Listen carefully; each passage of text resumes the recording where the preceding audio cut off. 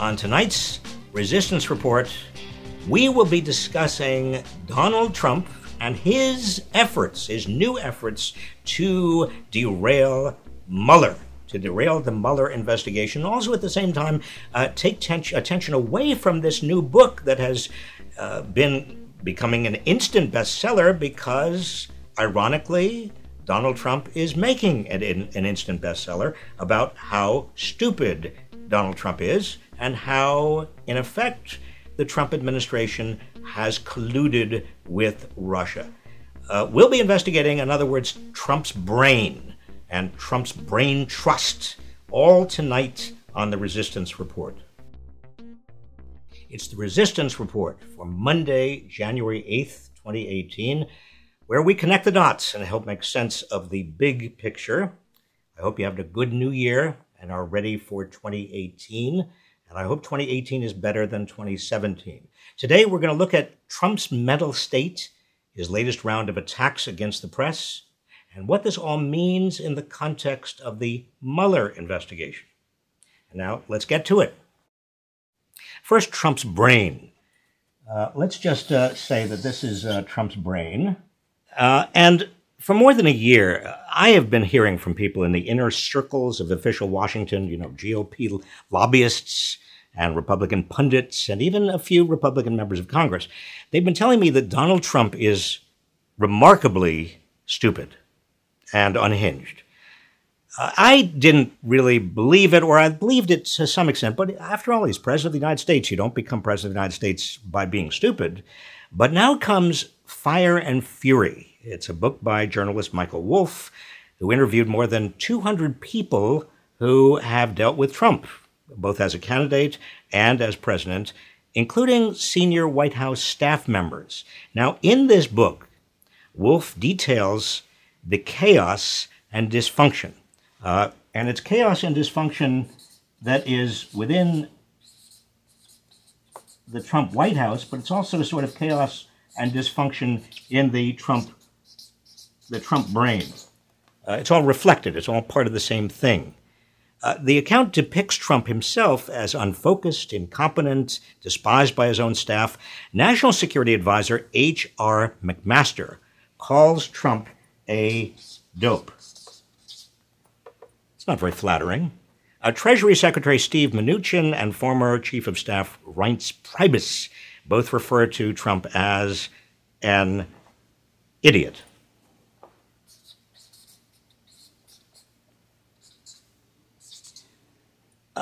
Rupert Murdoch says Trump is a, excuse the language, fucking idiot. Trump's chief economic advisor, Gary Cohn, describes Trump as dumb as shit.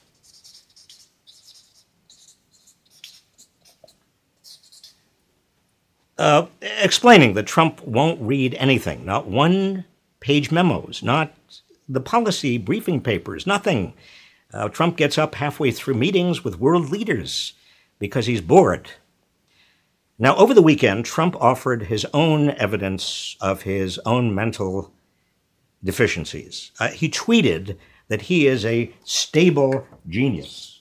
Stable genius. I don't know what a stable genius actually is. Is it a genius who lives in a stable? Or maybe it's genius as in a species. It's a stable species, a plant. I don't know. Can you imagine any other, seriously, sane person, any other president, any other person with any responsibility in this country proclaiming himself, tweeting that he is a stable genius? I mean, there is the proof, folks. Compounding the damage, Trump's lawyers have threatened to block publication of this book altogether, claiming that Wolff's account violates a non-disclosure agreement. Now, obviously, this maneuver has brought even more attention to the book. Free publicity, more. It's an instant bestseller. More stupidity. I mean, if you want to make a book go away, you don't talk about it. Trump's mental problems seem to have infected even those around him. Now, I should say, I have been in or advised 4 administrations, 3 Democratic and 1 Republican. I've never seen an advisor as fanatical, as, shall I say, weird as Stephen Miller. Here he is yesterday on CNN with Jake Tapper. On Saturday, President Trump put out a series of tweets to defend himself on this issue of fitness. And he said, quote, "Actually, throughout my life, my 2 greatest assets have been mental stability and being like really smart. Crooked Hillary Clinton also played these cards very hard and, as everyone knows, went down in flames. I went from very successful businessman to top TV star to president of the United States on my first try.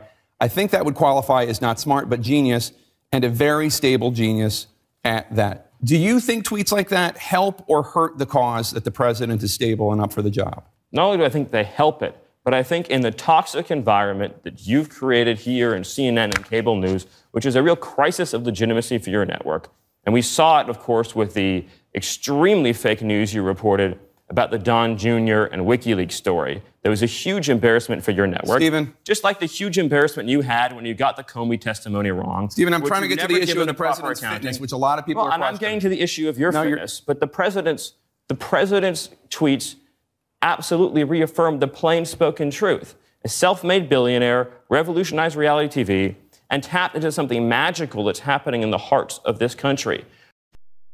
So why are Trump and the people around him going on the attack like this? Why not just ignore the book? We all know Trump has an incredibly fragile ego, but he's also under growing pressure from, wait for it, the Mueller investigation. This is what is really affecting Trump's brain. It's the Russian connection. Wolff's book provides new insight into the Trump campaign's effort to collude with Russian operatives in the 2016 election. And a lot of that evidence comes from Steve Bannon. Bannon claims that there is little chance that Trump was unaware of his son's attempts to collude with Russian operatives. He even describes Trump Jr.'s meeting with Russian lawyer Natalia Veselnitskaya to obtain dirt on Hillary Clinton as treasonous and unpatriotic. Now, those are interesting words. Treason? I mean, the word treason, even Democrats have not brought up the word treason. Treason is an interesting word here. In another damning revelation, Bannon warns that special counsel Robert Mueller is zeroing in on Jared Kushner's financial connections to Russian oligarchs. Any evidence of money laundering could unravel a larger plot to collude. Now, look, it's important to take these claims at this point with a grain of salt, because it is just the word of a few people. But the revelations do come just at the time that Mueller's investigation moves forward on 2 key fronts. One is Trump's finances. The other is possible obstruction of justice. A few weeks ago, now again, connecting the dots, that's what we do here, the Wall Street Journal reported that Mueller has subpoenaed Deutsche Bank for information on accounts held by Trump and his family. So just keep in mind, you've got Deutsche Bank here. This is it's a big German bank. He's been subpoenaed. Trump's relationship with Deutsche Bank goes back some 2 decades, when he couldn't get a loan from any other bank because of his serial bankruptcies. So Donald Trump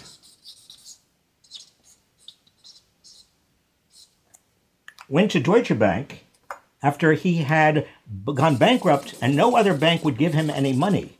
He goes to Deutsche Bank, and Deutsche Bank comes through with about $300 million, nearly half of Trump's outstanding debt at that point in time. Why would Deutsche Bank give Trump, when Trump was bankrupt and repeatedly bankrupt, $300 million? According to the Washington Post, just before Election Day, Jared Kushner's real estate company finalized a $285 million loan with the same bank for its property near Times Square. And so you have here Jared Kushner, the son-in-law, And you've got money, a lot of money, $285 million. So Kushner is also a beneficiary of the Deutsche Bank.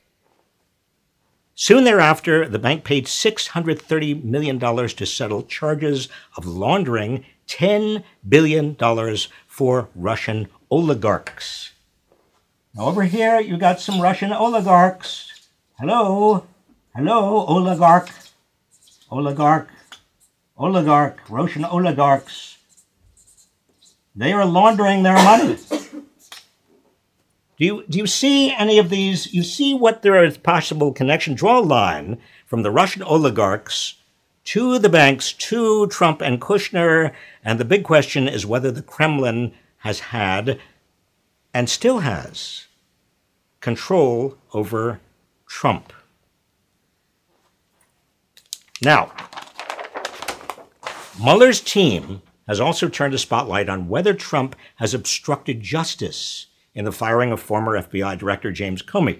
According to new reports from the New York Times, last March, Trump ordered White House counsel Donald McGahn to prevent Attorney General Jeff Sessions from recusing himself from the Russia investigation.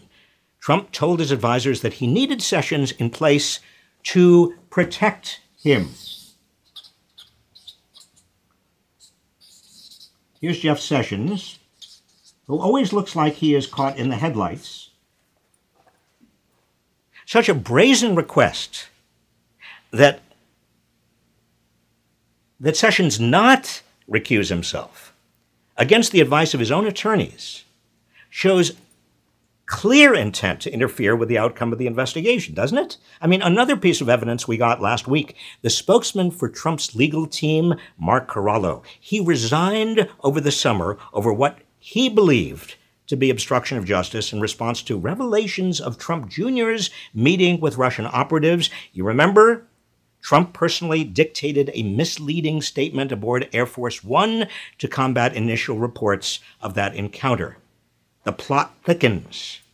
Now, remember, the federal crime of obstruction of justice applies to, quote, whoever by any threatening letter or communication impedes or endeavors to impede the due and proper administration of the law in a proceeding or investigation by a government agency or department.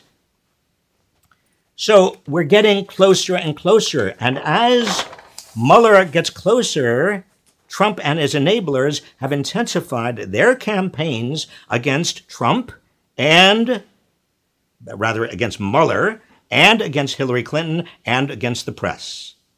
All as Mueller closes in. Now, against Mueller, several Trump loyalists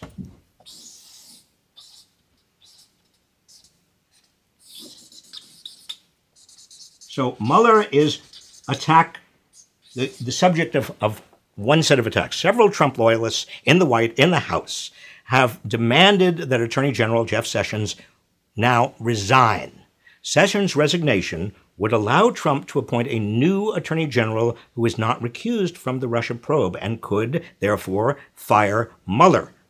House Intelligence Committee Chair David Nunes is also stepping up his attacks on Mueller's team and the law enforcement agencies around it, including convening a group of Republicans to draft a report on corruption among the investigators working for Mueller. Now, this is all grist for Fox News and for the New York Post and for all of the groups that basically want to cast doubt on Mueller, who is a rock-ribbed Republican. You could not get better kind of credentials, nonpartisan credentials than Rob Mueller. Now, meanwhile, against Hillary.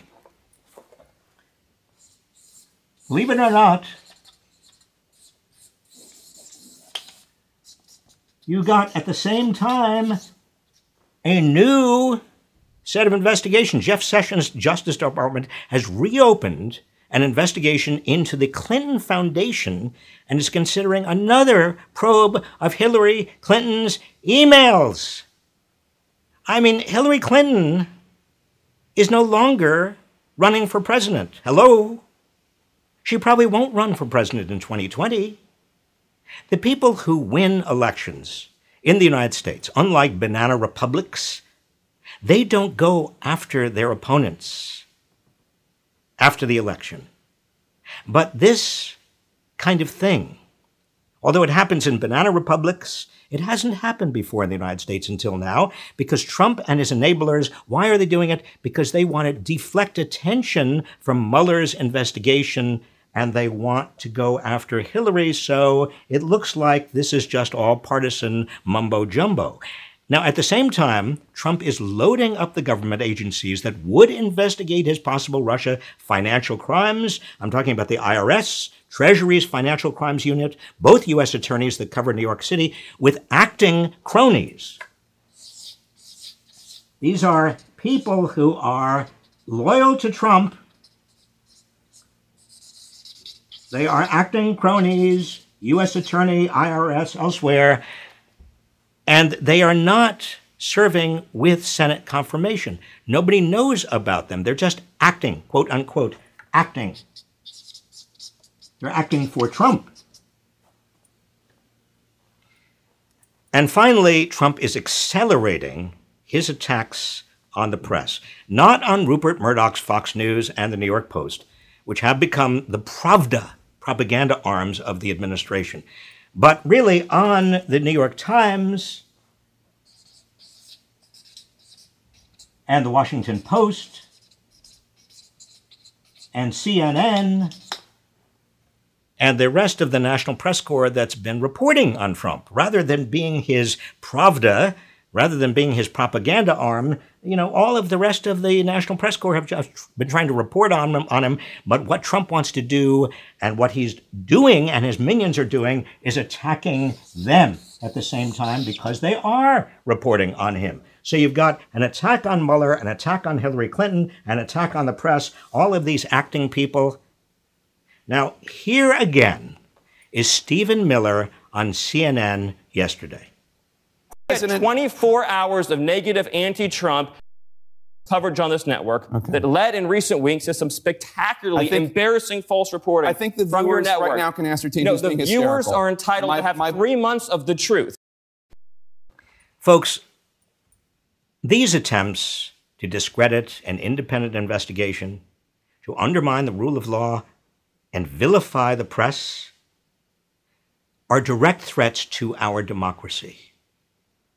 As we come to the end of Trump's first full year in office, we have got to, all of us, remain vigilant against his attacks on our Constitution. These are all veiled attacks on the liberties we have and the misuse of public authority. He has already employed many of the same tactics that tyrants have used throughout the history of the world to consolidate their power.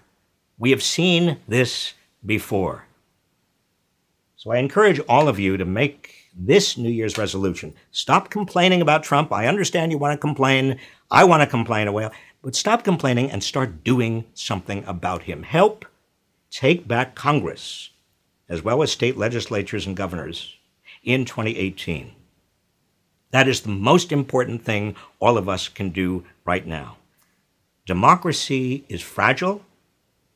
It requires all of us to protect it. Now, here are some great groups you can get involved with this year. You ought to just take their addresses down and find them on the internet, use them. And now, for your questions. All right, question time. Pam Gigis, why would Republicans try to pass bills that are not supported by the majority of their constituents? For example, repealing net neutrality, the tax reform bill, repeal of health care. It's almost as if they don't care about being reelected. What the voters want. How could this be? Pam, it's because of the backers. I mean, the financial backers of the Republican Party are the biggest money in this country, such as the Koch brothers and the Mercers and others. What the Republicans are playing is a very cynical game. They say to themselves, look, even if we enact stuff that people don't like or our constituents don't much like, what we have and will have going into the election is so much money behind us that we can fool the people into thinking that what we've done is actually good for them. And we've also got the biggest con man in America at our backs or helping us, and that is Donald Trump. He can convince anybody of anything. Leonor Delgado, what can we do to influence the Democrats to run more progressive candidates? Leonor, it really does come down to the primaries. Starting pretty soon, extending right through the year, we are going to have Democratic primaries. And if there are progressive candidates that are to the left, and I use these terms advisedly, of the incumbents or other candidates, support them, because that will move the Democrats and the incumbent candidates to the left. And it might even possibly move some of the Republicans a little bit to the left. Adriana Vasquez, if Congress obtains the votes to reverse the FCC's recent repeal of net neutrality and Trump veto their reversal, can Congress override his veto? Adriana, in theory, yes, Trump can override the veto, but it's going to take enough votes to override a veto. And right now, they're nowhere near that number of votes. Marshall Wells, my Uncle George says it's only right that taxpayers can no longer deduct state and local taxes because it is a subsidy for blue states. Your response. Marcia, that is utterly ridiculous. You tell your Uncle George that blue states have been sending to Washington, even before the new tax bill became law, so much more money than they got back from Washington. Red states have been getting back from Washington so much more money than they've been sending to Washington that actually it has been already a subsidy from blue states to red states. One of the biggest undiscussed subsidies in America. And it's now going to be even worse because most of the blue states, many big blue states, can no longer deduct state and local taxes according to the new tax law. Pat Guinness, how can we reverse gerrymandering in time for the 2018 elections? Who sets the district boundaries? How can a regular citizen assist in redrawing lines in each of our states? Pat, there is not a huge amount that can be done before 2018. And that's because those boundaries are already there. The state legislatures are already there in place. But one thing you should push for in your state and others should push for in their states is to get the district boundary decisions out from under the legislatures altogether. Put it under an independent commission. California has done that. A number of other states have done that. And demand that those independent decisions come up with districts that look like districts, that don't look like gerrymandered creatures, but actually are contiguous in the sense of being symmetrical. This is very important. And it's important for obvious reasons, because right now there's a lot of voter suppression going on. And if we are not careful, we are going to lose our democracy. Before I go, I want to thank again the inimitable Sasha Lightman and the extraordinary Andrew Santana, and of course the amazingly talented Jake Kornbluth for all of their continuing help on all of the things we do. And I want to again wish you the best for the new year. I'll see you next week.